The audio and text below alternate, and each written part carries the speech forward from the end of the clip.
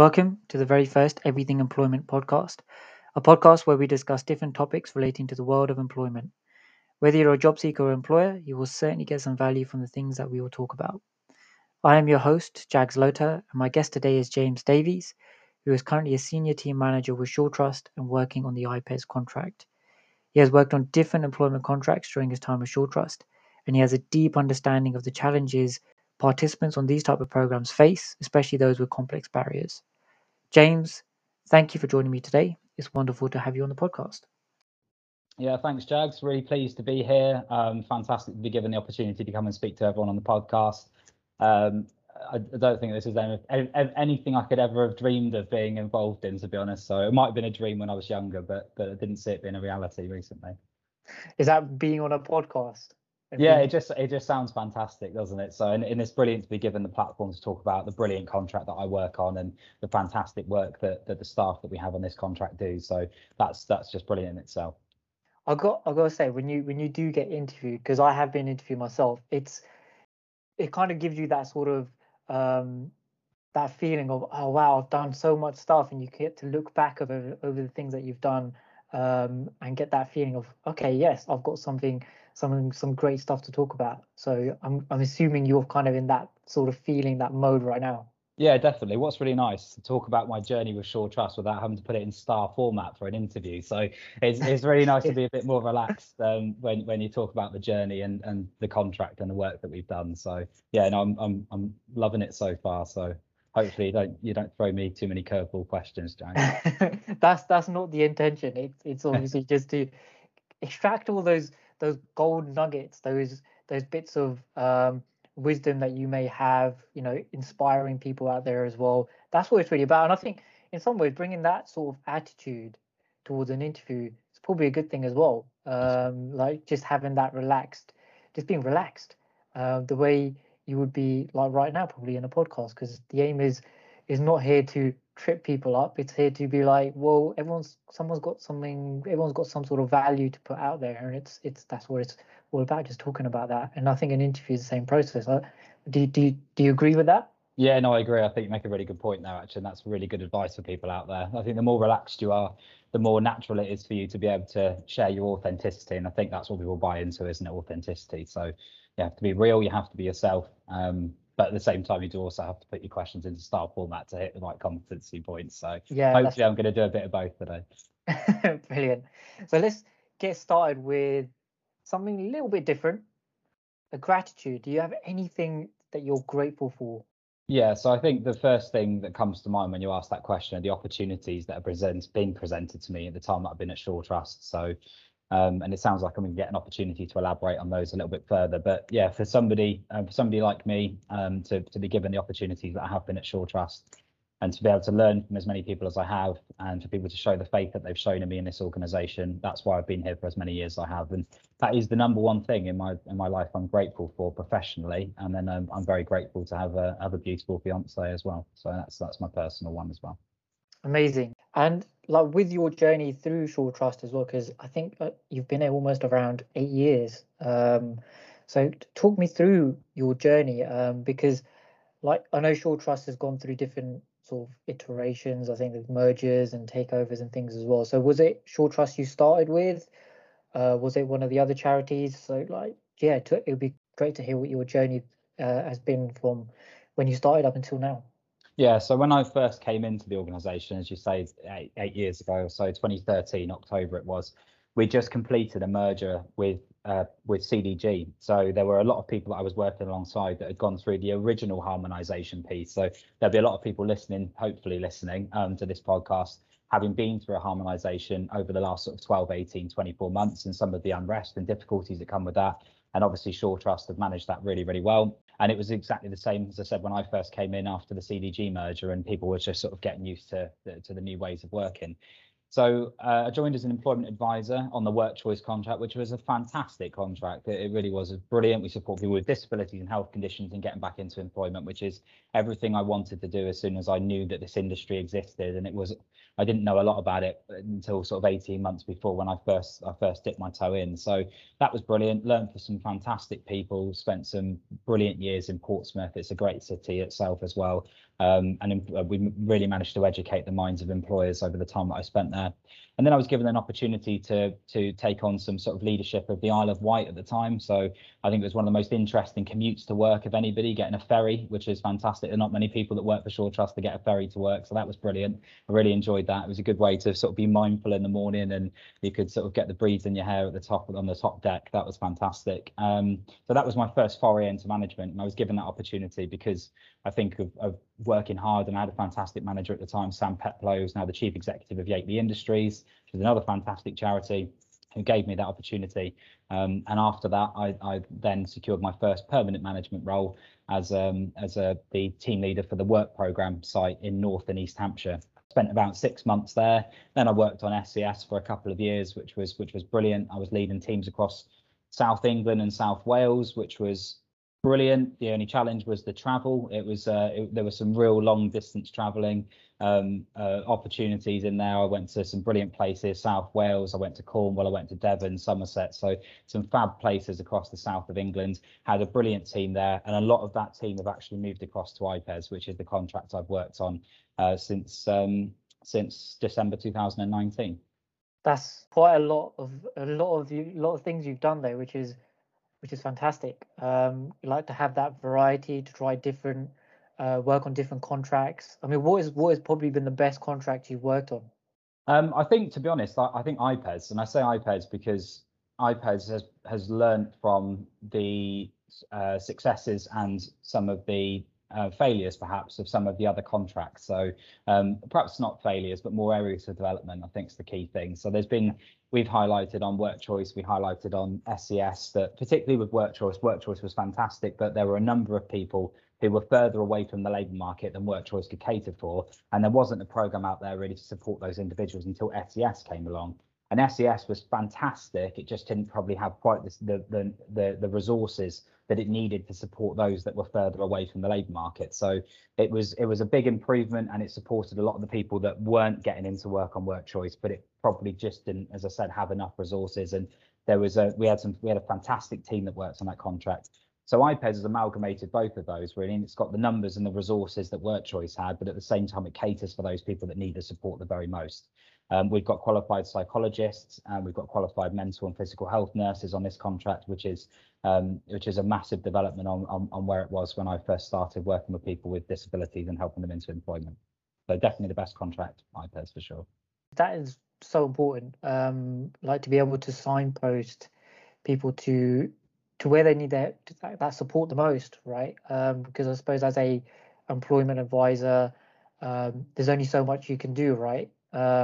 But if you've got some other people you can refer them to, that makes a huge difference. And I think something like coaching, because I know you get coaching yourself, but obviously for participants as well, how important is that to have, being able to work with someone who's able to help you to develop and help you to get you to where you want to be? Oh, it's huge, Jag. So I think the beauty of the contract of IPES at the moment is that we've worked on the past with having to signpost people to different agencies and different referral or different organisations. The beauty of this contract is because we've got a joint delivery partner relationship with Health to Employment and Genius Within, and they're not supply chain tiered partners, so per se. We are all working collectively and cohesively to support the caseload of participants to move into work. So one of the challenges before is that you would signpost somebody out of the organisation or out of the support, and you wouldn't necessarily have the same sharing of information, so you wouldn't know what progress was being made. You knew that you were signposting in the right direction, but you didn't know how that progress was going. Whereas the difference we've got now is because that's effectively an internal signposting as opposed to an external one, we're able to share that data because we all work on the same contract, which is brilliant. So, and going back to that point around the coaching, we're always looking for ways to give the participants more access to coaching, whether that's events and it's workshops that we're running that participants can access. I mean, myself, you touched on it before as well. I've been really fortunate that I met Andrew Coates, who used to be our integration director at Shaw Trust, worked for Prospects for many years, agreed to be my mentor a couple of years ago. And then when he left the organisation, he started his own coaching business. And I was lucky enough to be given the opportunity to be coached by him. And he's helped me hugely in terms of understanding what my values are and how my the ethics as well of my work and the way that I think and the type of organization I want to work for and the type of contract I want to be involved in. So I've learned a lot about myself, and it's probably helped me to strategize a clearer journey in the direction I want to head in. And I think, as I said, if our participants can have something similar, it can only help them move into employment and have careers beyond that. It's something that you've just said there as well, like to be able to learn about yourself. And I think, like a participant, for example, I mean, overcoming like barriers, how important is it to for participants or anybody really to understand that you can overcome whatever barriers are ahead of you and be able to, go into employment, do the things that you want to be able to do regardless of those things there, or to look at them in a different way. And that's probably where that coaching element comes in. How important is that? Yeah, again, I think it's massive, and I think the challenge a lot of the time, and this is why it's so important. I had a meeting with our team in Hertfordshire yesterday, and one of the things we were talking about was the importance of diversity within the team. And that diversity is so important because actually there are people within the team that have overcome the barriers that they're trying to help a participant to overcome, or at least they've got an understanding of what it's like to face some of those barriers. So I'm being very honest. I'm very fortunate in so much that I don't have some of the barriers that my friends and my colleagues have got across the Shaw Trust. I'm a 30-year-old white guy from Dorset, so in that respect, I haven't had the same barriers to overcome as other people that I've worked alongside and friends of mine. But then there's been barriers with sort of socio-economic status and things as well. I come from a single-parent family, so I think it's important to be able to relate and show empathy with our participants. But in terms of some of the barriers that they have to overcome, particularly on iPads, we've got people with sort of very debilitating conditions, people who have got justifiable cause not to want to work, and I think that's the truth. And people who could say, well, I shouldn't have to work because of this disability, because of this health condition, because of the amount of pain that I go through on a daily basis, and how many difficulties I have just as a morning routine, things like that. And they don't have that because it's a voluntary program. So there's the desire that's there. And I think if you ever want motivation to do your best in a job, it's when you're meeting the individuals that we support who have got these challenges, have got these difficulties that they face, and yet they still have this immense drive to want to work, to want to have a career, and to want to do the very best for themselves in their lives. And as I said, I think that motivates the staff on a daily basis, and that's why I try and keep in touch as much as I can with the front line and the work that's being done there. I want to talk about success stories, because like you said, there's people out there who do have barriers, and whether it's mental or physical barriers. And I'm sure there's been people who've come in who have been like, I don't think I can do anything, but yet you've probably worked with them to help them overcome, first of all, that sort of mindset, and then they've maybe moved into work and then gone on to a journey themselves. What kind of process do you have? Any success stories like that? What tends to be the general journey you take them through, and what's their reaction at the end of it? Yeah, I mean, to be honest, Jags, we could probably have an entire podcast series in itself of talking about some of the good news stories and the successes that over the 8 years that I've been here. So I think there are two that stick out. One is a personal one for me, that I was the person I supported when I was in a frontline role on the work choice contract a number of years ago. And then another one is a fairly recent one for one of the staff members that I manage on iPads. So the first one, I had a guy who had a degree in economics from Oxford University, and when he was first referred to the program, I had a CV come through from him, and we did a sort of call beforehand. Oh, please, can you send me the CV across, and just the meetings at this time and what have you. So I got the CV through, and I mean, I was blown away by the qualifications and the work experience and stuff the guy had. But it was really surprising to me that he didn't have much paid work experience, given his background and his education. And he turned up for the meeting. He was a fantastic guy, and we got on really, really well. And thankfully we didn't have to work together as long as we may well have done. And he had cerebral palsy, and he had it was really difficult for him, just to give you a flavour for how this affected him. So it was really difficult for him to actually have a drink without a straw.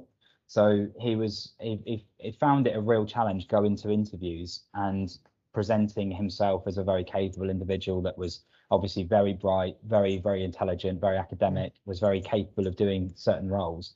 And he would quite often come second through a lack of experience, or it would be, there was just a better candidate on the day. And it's so hard, and I think that's one of the biggest challenges. Is we know that discrimination takes place, but it's very difficult to sort of prove it. It's difficult to identify it at times, or to be very clear on that. And I think obviously everybody has a responsibility to point out any areas of discrimination that they see taking place. But it's really challenging when you're working with participants and the employers give reasons that as I said, are not attributed to a disability. So anyway, we worked continuously, and we realised that what we probably needed to do was find an employer rather than him going to interviews, because he got loads of interviews for different jobs. And rather than just turning up with an employer and hoping that they were going to have the mindset of somebody that was open-minded, supporting someone with a disability and giving them a chance, we adapted a covering letter. We adapted a speculative letter. We had a call with the Office of National Statistics before this person started work, and we're able to talk about how his disability impacted on him and what reasonable adjustments were required in the workplace. And the long and short of it is that he went to the interview. He didn't come second for the first time on the work choice programme, and for many years before that, he got a job. And to my knowledge, he's still working for that organisation now, which is, I think, one of the greatest success stories for me. And I will use that when I talk to the staff quite a lot. Yeah, so that's a really good one. And then we've had a more recent one that I'll cover quickly, where it was more through the tenacity and the desire from the key worker on IPES to get this person into work, and the amount of work and effort she went to in terms of sort of going to the shops around Christmas time and buying, shopping, and putting it on the doorstep during COVID, so that we were able to give the participants some food at a time when they were sort of financially struggling, and all those things, and negotiating with HR departments when things weren't going to plan. And the participant was sort of told that COVID-19 had impacted on the business, and she worked tirelessly to keep that opportunity open for the person who is still working there now. So and that was really all down to his desire and her tenacity and desire as well to keep him there and get him into that job. So that is a fantastic story from my person. That's probably what keeps you going in like every single day, right? Having those success stories, having those people, having people get into work and stay there, and like we said, overcoming barriers as well. One thing that you said there was workplace adjustments, and I know IPES get involved. I mean, something that we haven't actually asked is what does IPES even mean? First off, let's go there, and then let's go into a little bit more in depth about IPES and around, I think, which is an important part of the workplace adjustments. Yeah, so IPES is intensive personalised employment support. So it was commissioned in sort of early to mid 2019, and and we started delivery on the 2nd of December 2019. So we've been running now for a little over 18 months. So the idea of the contract was to work in tandem with joint delivery partners. So we've got Health to Employment, and we have Genius within that are our joint delivery partners on IPES, and support the entire caseload across the contract package area. Shaw Trust did really well in the bid, and we were successful in securing 2 lots. So we secured CPA1, which is the Central England region, and then also the Home Counties region, which actually includes London on IPES, unlike JETS and Work and Health Programme, for instance. So CPA5 for us, which is the area that I manage. So the idea of the programme is that it's 15 months long, and we've got 15 months to intensively support somebody into employment. So it's quite a full-on programme. We offer participants weekly appointments, although not all take them. The idea of those appointments are really that we are there to help people overcome the barriers that we've sort of talked about, identify their target date into employment and the sorts of jobs that they want. We go through things like key life areas assessment, which I know will be very familiar to people on the Work and Health Programme that might be listening. So we use that as a way of gauging how the barriers that are presented impact on the person, and what the severity is of that impact too. So I think that's really important to look at, so we know what we need to tackle first, and that helps us then put the right interventions in place that will be formalised in an action plan that allow the participant to overcome the most extreme barriers first in order to move closer to obviously securing employment. So participants are allocated based on their primary health condition. So the reason we've got the 3 joint delivery partners are that we've got one that specialises in neurodiversity, which is Genius Within. So those that have autism, Asperger's, learning difficulties, for instance, are predominantly going to be referred to Genius Within. Those with a mental or physical health condition will primarily be referred to Health to Employment, and those with what we call complex barriers will be referred to Shore Trust. And they're all managed under myself and my team. And they all work in collaboration within a multidisciplinary team. So the theory is that all of the staff within that multidisciplinary team, and we have one multidisciplinary team per county, will work cohesively and in conjunction to support that person through and into their journey into employment. If they're successful in securing employment, and we really hope that they are, and we put a lot of work and effort into making that a reality, we then support them for up to 12 months intensively in work as well. So it's 6 months intensively, and then we phase out that in-work support over the following 6 months. So our idea really is to teach somebody what's needed to overcome the barriers and find a job, and then teach them what's needed to sustain that employment over a 12-month period. And the critical success factor for us, and it's not in our bid, but the critical success factor for me is if that person can finish this program having had a job and having sustained that job for 12 months and never have to come back onto a welfare to work provision again, then we've done our job. What you've done there, the way you've summarised it, I think is very clear for people to understand exactly what you do in IPES, and how you work with your participants, and the journey as well. I think the way you've specified the journey, like the key life areas as well, is so important. And for anybody who's listening, they might be somebody who does have a barrier they want to overcome to move into employment, or maybe they know somebody. I think what you've explained there, James, is so important for everybody to understand that, and hopefully more people will be able to developing yourself, and this is what it's all about, and in a great environment as well. So in terms of workplace adjustments, because I know that's quite a big part of what you get involved in IPES, just so that anybody who's listening can understand where you get involved with those workplace adjustments, which ones do you feel are the sort of the main ones really? Yeah, so I mean, I think some of the really simple adjustments are often the ones that are the hardest for the employers to identify themselves. And I think one of the biggest challenges with workplace adjustments, if I can speak freely, is that a lot of employers who are sort of wanting to obviously develop their corporate social responsibility, they don't want to ask a question that could be discriminatory.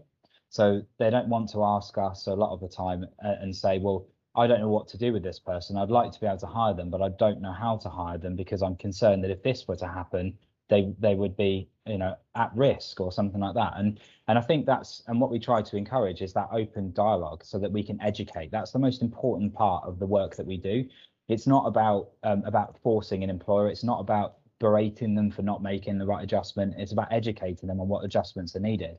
So one of them, for instance, are things like personal emergency evacuation plans, which come up quite a lot. So if you've got someone with a hearing impairment or someone that might be profoundly deaf, that could be, let's say, for instance, working in a warehouse, if an alarm goes off or if a serious incident or a fire or something were to occur in that warehouse or that factory, a lot of employers are quite frightened about what they do, how they can be responsible for making sure that that person who can't hear that alarm is able to identify that there is an alarm and then they need to leave the building. So there are very minor, simple adjustments like a high-vis jacket that explains to people that they've got a hearing impairment or they're profoundly deaf.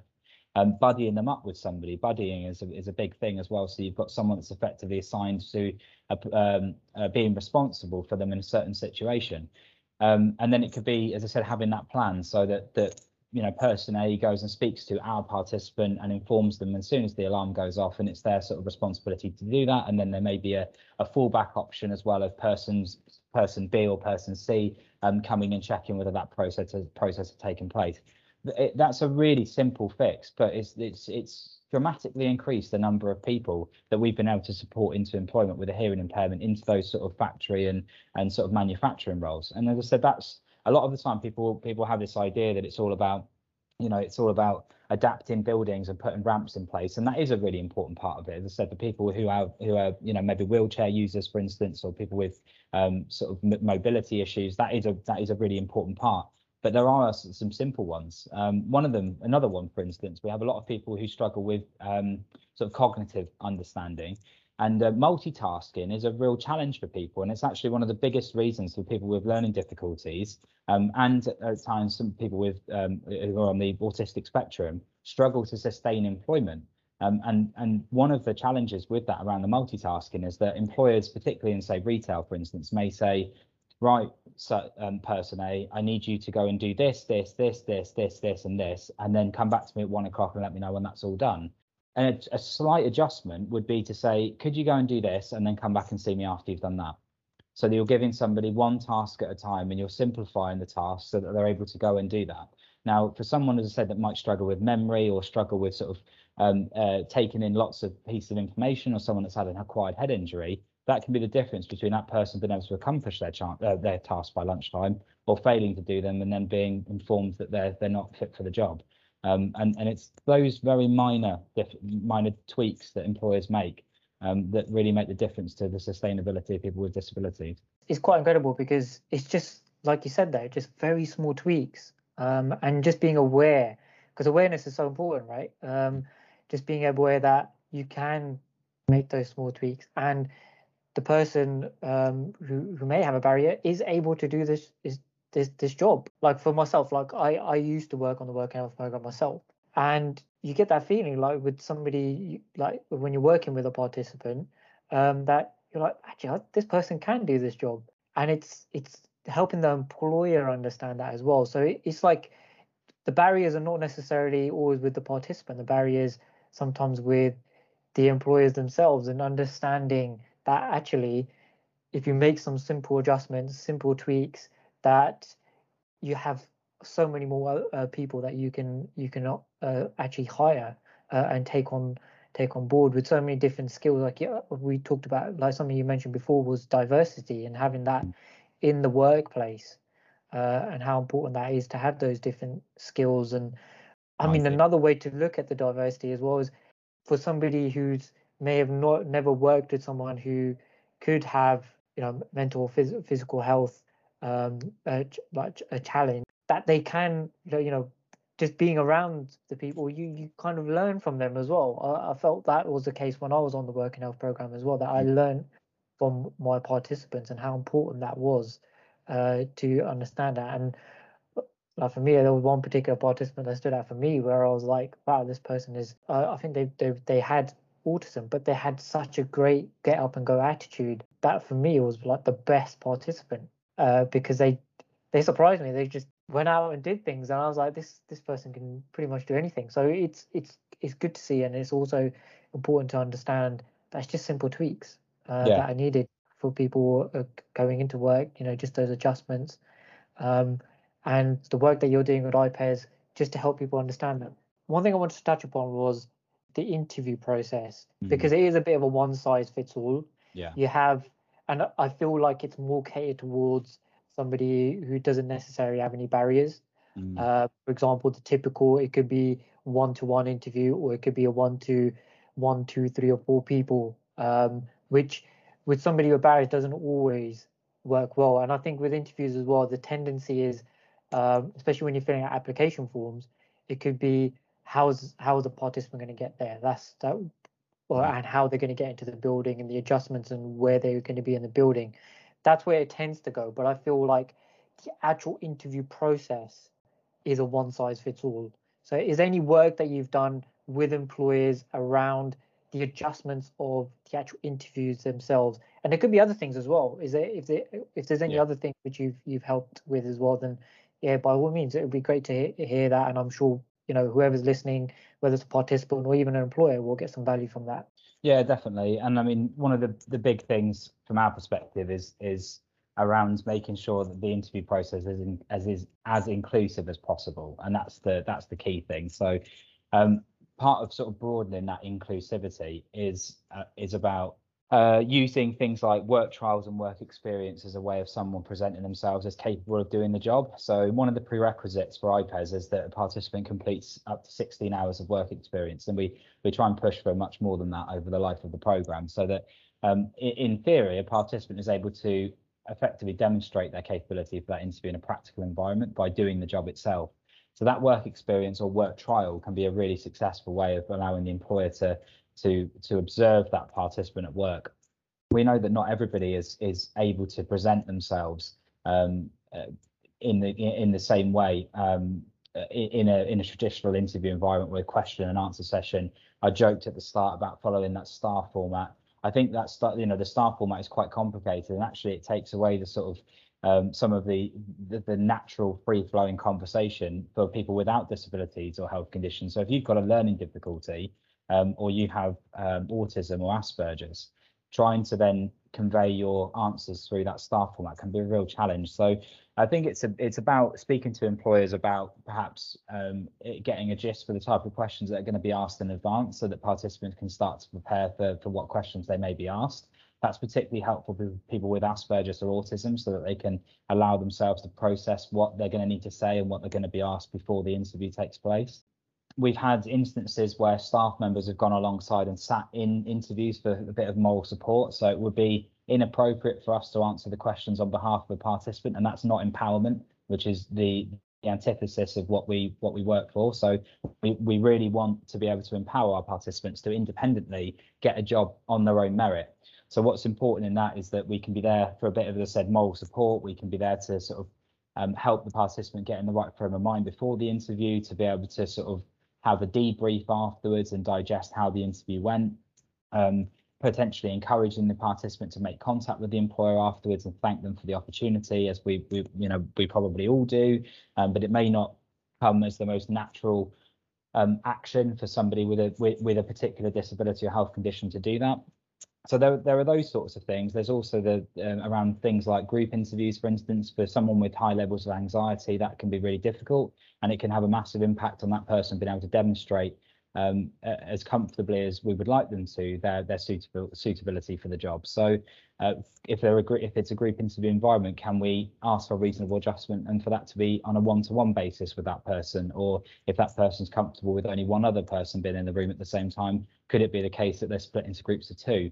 It's always worth asking the question, and that's what I will say to the staff, and that's what the staff will do with the employers. They will ask the question, because the trouble with something like the term reasonable adjustment is it's very ambiguous and it's very subjective. So what I deem as a reasonable adjustment, you may see as unreasonable, and that's the same case with employers. So we could be dealing with one employer, and their exact competitor who deliver exactly the same product or service may see that adjustment that was made by their competitor as completely unreasonable and not willing to do the same.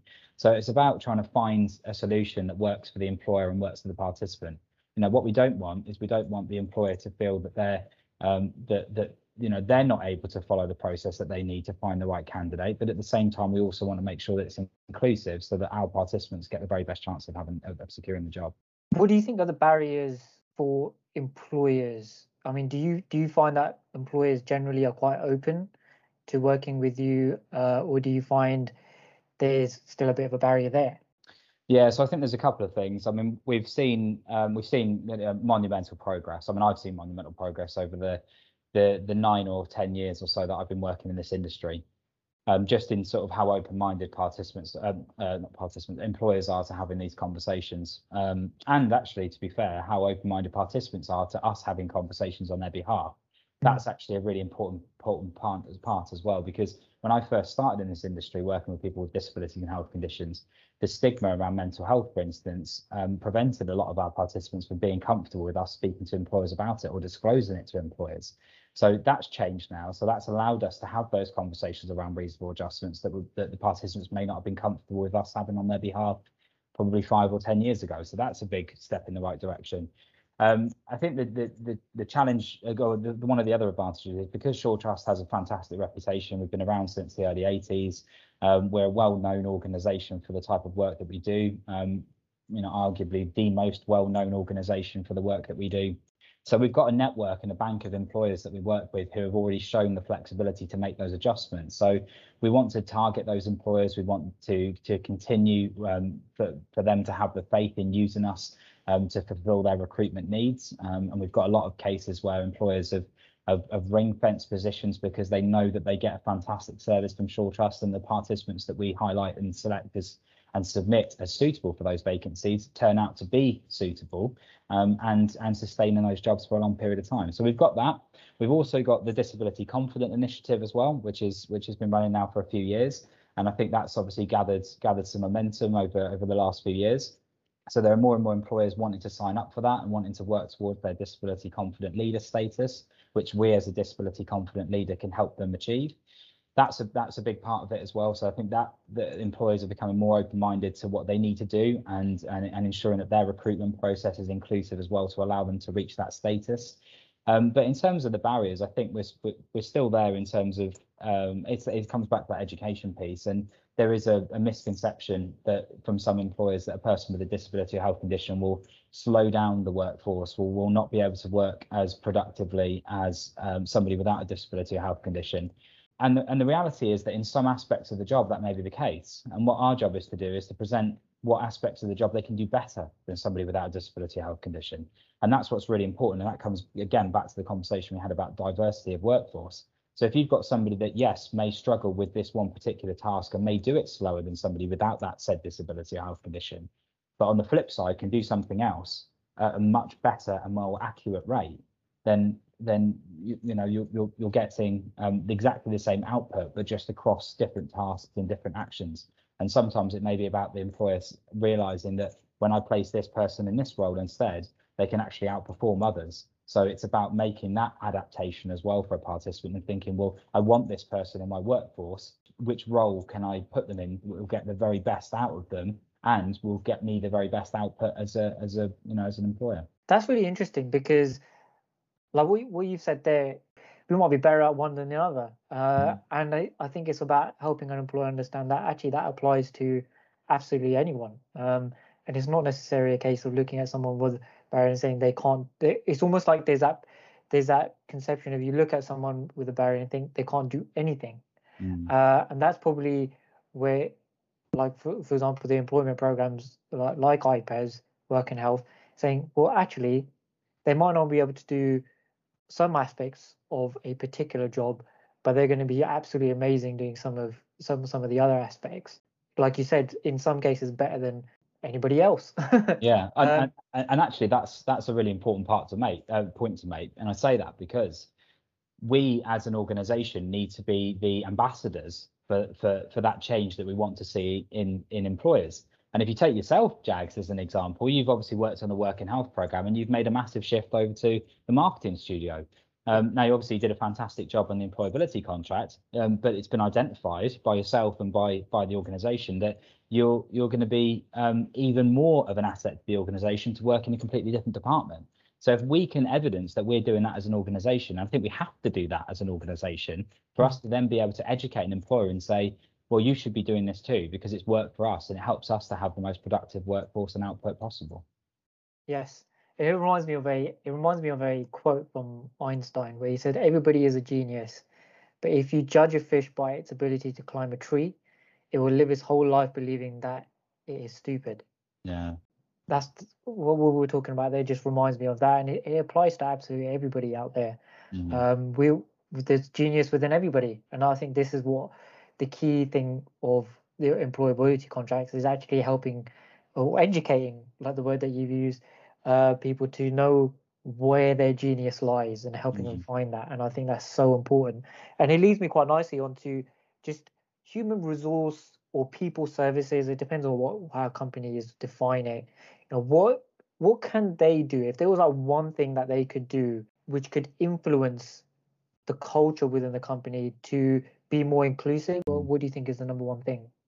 Well, I think one of the things that I mean, over recent years, we've been able to rely on data more and more over time. So I think it's a fantastic question, and I'm sure there'll be lots of different opinions on what can be done here. But I think one of the first tests really is to see if you're an employer or you're a HR manager and you're looking at the data that you hold within your organization, how many people have you got from a BAME background? How many people have you got from a disability, with a disability or health condition applying for work in your organisation?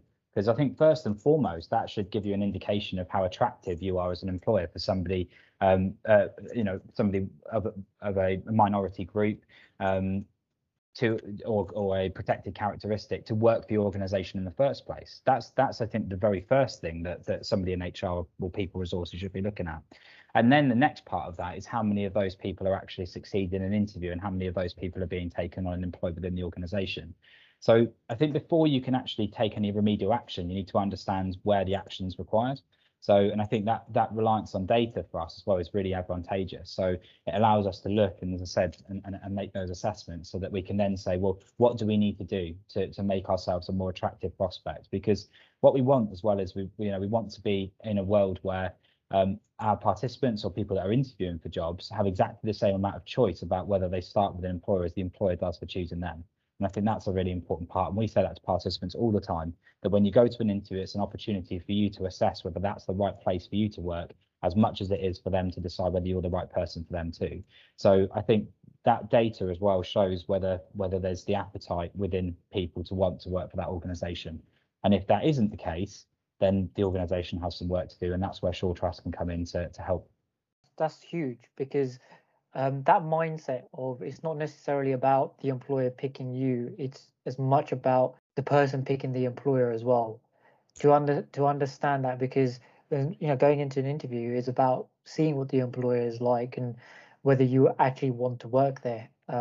Is such an important thing. I don't think everybody fully understands that sometimes when they're going for a job, because it's like if you're going to go to a place and you don't have that right feeling about the place, you don't feel like they'll make, like you said, those adjustments, then do you really want to work there?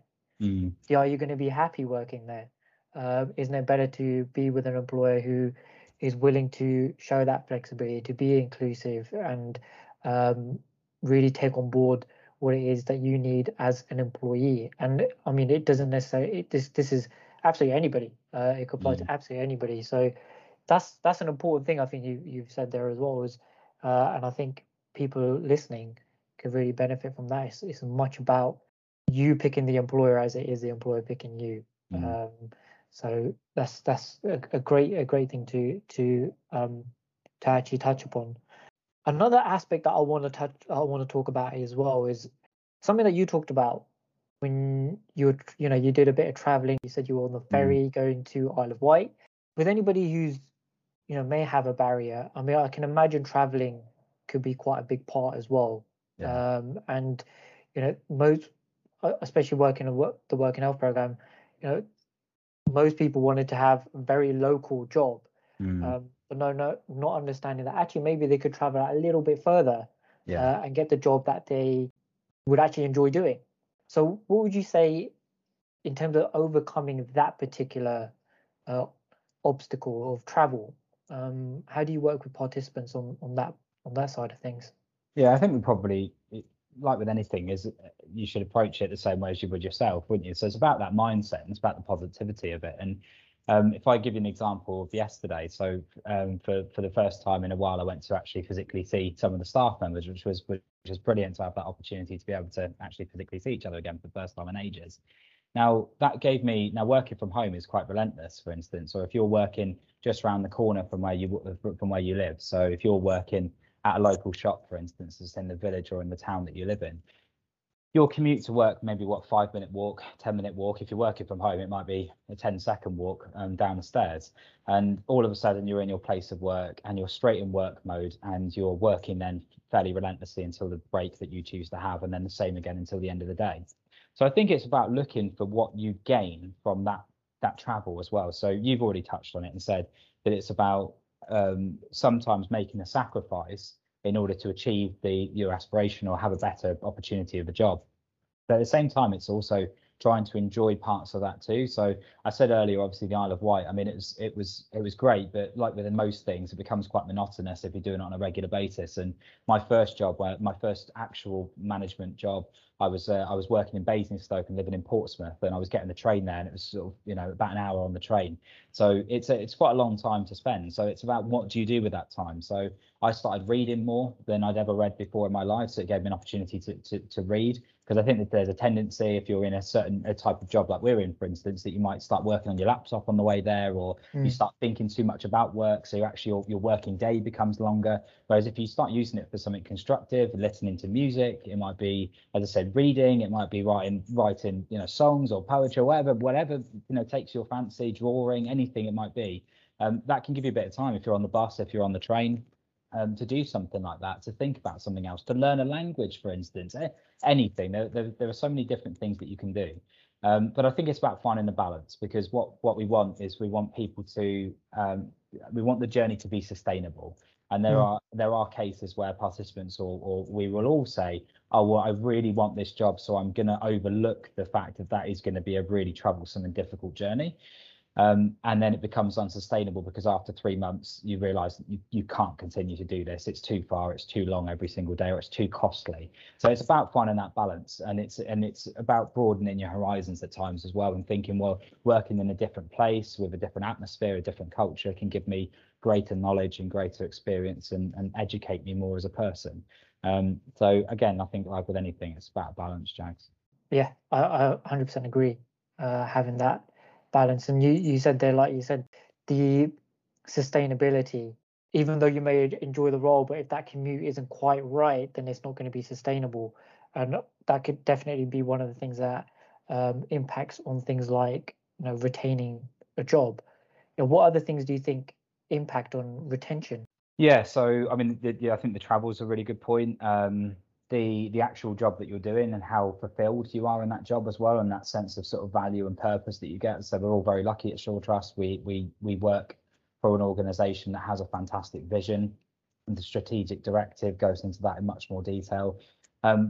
So we have that sense of purpose and that value of the work that we do. So I think it's important for everyone to feel like that as well. And I think what was interesting is we saw during the COVID-19, the original sort of lockdown from the pandemic, that traditionally perhaps some of the more entry level roles like retail, for instance, but you know, people that are working in those industries may have felt that they were a cog in a wheel or a cog in a machine, whatever it might be, whereas all of a sudden they were deemed key workers, and people started to give them the respect that they deserve for providing a really important and integral service to society. And I think that's really important in whatever job you do, is to try and think about what your overall contribution is, whose lives you make better by the work that you do. So I think if you can feel that sense, and if you can understand what the value is of your work, then that can help you to be more sustainable. And it helps you overcome those times when you get challenges, because it doesn't matter what job you do, at what level you're at, there are always going to be challenges in that job. So that drive to overcome it, because you know that you're going for a greater good, you're doing this for a greater good, there's a contribution, there's a value, as I said, there's a purpose. Those sorts of things are what gets you out of bed in the morning when you think, oh, I just can't be bothered to go today, or I don't feel up to it today, or I'm not having a great day, or you know, the boss was a bit moody with me yesterday and I'm a bit worried about seeing them in the morning.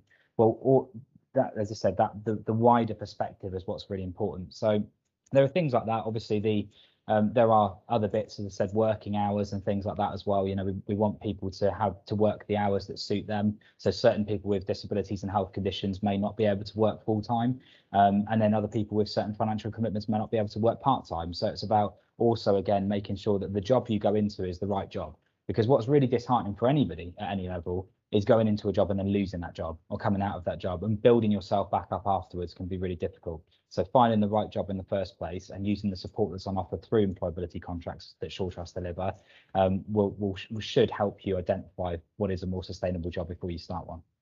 So how do you tend to help a participant who may not know what they can do in terms of work? You know, how do you help them find particular jobs that they can do or that they actually want to do? How would you go through that process? Yeah, I mean, there's a few things that you can do. So we've got different assessments that are available to us, for instance, things like key life areas assessments, and looking at the sort of the reality of the aspirations in terms of the jobs that people want to do, and drawing them a sort of a pattern, really. So, you know, if when I first joined Shaw Trust, if I'd have only wanted to join Shaw Trust as the manager of a CPA, then that aspiration would not have been realistic based on the experience and the skills that I had coming into the organization. So it was how can I get to that level in the next 8 years, and where do I need to sort of start on that journey, and what are the different stages I need to overcome. So that's really important for people, is saying, well, let's work with a long-term plan for you. We may only be supporting you for 15 months here. We may only be supporting you for 12 months. As I said, iPads is an example of that with the contract.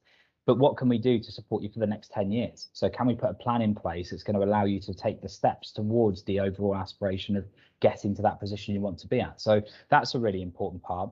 But in terms of identifying the types of jobs that people should go into, I think again, for those of us that have been lucky enough to try different jobs, and I say lucky because, you know, some people would say it's unfortunate to bounce around into different jobs and perhaps not find that sustainability, but it's lucky because what you've done is you've given yourself an opportunity to try something. So you've tried it. That give you an indication of whether it's the type of job that you want to do. But what's really important is if that job doesn't work out and it doesn't turn out to be the job that you want to do, it's about either identifying yourself or working with somebody, and that's the sort of work that we do, to identify lessons, or go through like a lessons learned debrief, so we can say, well, what did we enjoy in that job, and what did you not enjoy in that job? So let's try and find a job that does more of what you did enjoy and less of what you didn't enjoy, because then the next job that you find is going to be more sustainable. Now, if you can do that through work experience, that's fantastic. So again, a lot of us would have, in our sort of penultimate year at secondary school, would have gone and done some work experience somewhere. So that will give you an indication of, well, this is what perhaps I thought I wanted to do, or I realized there are parts of this that actually I really enjoyed. So I think anybody that's had the luxury of being able to do voluntary work or work experience will find it easier to identify what they want to do that way. That's so true in terms of, I think there's this kind of indication that whatever job that you do is going to be like the job for life. That's what once you get it, that's what you're going to do for the rest of your life. But it doesn't always work out that way. Not necessarily, because it could be just that you want to do something else, you want to try something else. Like you said, moving around, trying different things is just as important as maybe staying in the same place for many number of years. But obviously, once you find the thing that you enjoy doing, then of course you want to just keep doing it, so you'll stay there for a while. But sometimes it's trying different things, right? It's doing different things, and understanding that you don't always have to be there for, you know, the rest of your life. And I think sometimes that is a bit of a barrier for people, because they may look at a job and think, I don't want to do that, even if they may only have to do it for short amount of time, if it's just going to give that experience to move into that direction they want to go. And I think what you said there about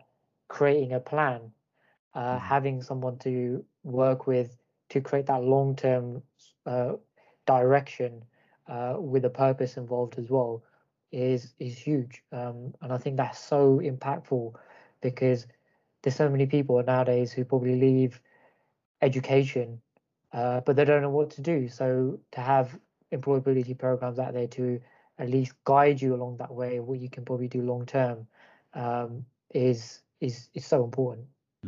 Yeah, no, and I think it comes back to that part around social mobility, doesn't it, as well? And if we look back at the older generation, for instance, who may have said the job for life theory came from, and you'd see perhaps people's grandparents who might be listening today would have spent, you know, 40, 50 years with the same employer, or over 40, 50 years with only two employers. Now, I think the luxury we have now as well is that we can afford to try different jobs, and actually we can be more socially mobile, so we can change our economic status as well. We can do an entry level manual sort of, whether it's a manufacturing job or whatever it might be, we can start off doing that at 19 years old, and by the age of 40 or by the age of 50 you could be a director within a completely different corporate environment.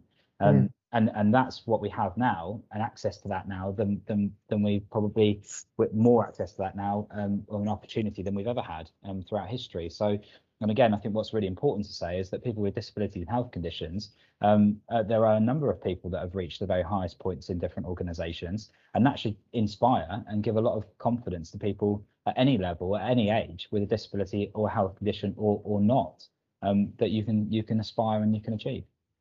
I think something that which really highlights that, and is a great example to anybody out there of what you're, just as examples of what you're capable of doing, is and achieving, is a Power 100, which is something that Shore Trust have been running for a number of years now. Which is so just tell us little bit about the Power 100, and also how important it is to have something like that. Yeah, and we've had some. I think what's really important is inspiring people and giving people to aspire towards, and I think, or publicizing them as well. That's what's really important. So, you know, we've got a lot of fantastic people throughout history, and I think it's really important that we celebrate their achievements and what they've done, and they inspire people on a daily basis. What we've probably not done well enough as a society, or what we actually definitely haven't done well enough as a society in general, is actually to inspire those with disabilities and health conditions, that there are role models out there with disabilities and health conditions who have achieved enormous amounts in their life and in their career. And the Power 100 does that. And that's exactly what it is. It talks about who the most inspirational people are across this country. So one of the things that we're constantly looking for is more sponsorship for that, because we want to publicize those events. We want to get employers involved in them as well, because we've had some fantastic recipients of those awards. I mean, over the years, people like Alex Brooker, for instance, who's won the award before. So that's incredible, because, as I said, for our participants, and I remember when I first started at Shaw Trust, we used to have these booklets, the Power 100 list would be in the office. And it would fill me with a lot of joy when I saw participants flicking through that and starting to look at it, because I knew they had a disability or health condition, and they were opening a book and seeing other people like them who had overcome the same barriers, the types of barriers we were talking about before, and have gone on to achieve, as I said, enormous things in their life. So that's really important for people to have role models. It comes down to that again, the power of awareness, just being aware what we are capable as individuals. Just having an example there of somebody, going back to the Einstein quote, everybody's a genius, right? And if you've got an example of somebody who's showing what they're capable of doing, and if you feel like, yes, I can do that as well, then that's so amazing. So yes, it really shows how powerful something like the Power 100. So I just want to say it's the Disability Power 100 that Shaw Trust have. So if anybody's listening, that's go on to Google, just Google it, have a look. It's such an amazing list. So I know at the moment it's kind of going through its a process at the moment for this year's one as well. So that's going to be coming soon. James, thank you so much for being my guest today. So much value, so much information as well. Just understanding what you do with IPES, understanding more about Shaw Trust, how you can help participants, how you can help employers. I've written down some words which I think sort of really encapsulate everything that you're doing and also Shaw Trust are doing. So, you know, I've put in awareness, education, empowerment, inclusivity, and I think a part of the education is adjustments as well. So those are some of the words that I've taken out, keywords, which I think anybody who's listening can, if they want to have a bit of a summary, that is kind of the words to summarize what we've talked about. So thank you very much for joining me today. It's been an absolute pleasure interviewing you, and I wish you all the best with your journey in Shaw Trust. Thanks, Jack.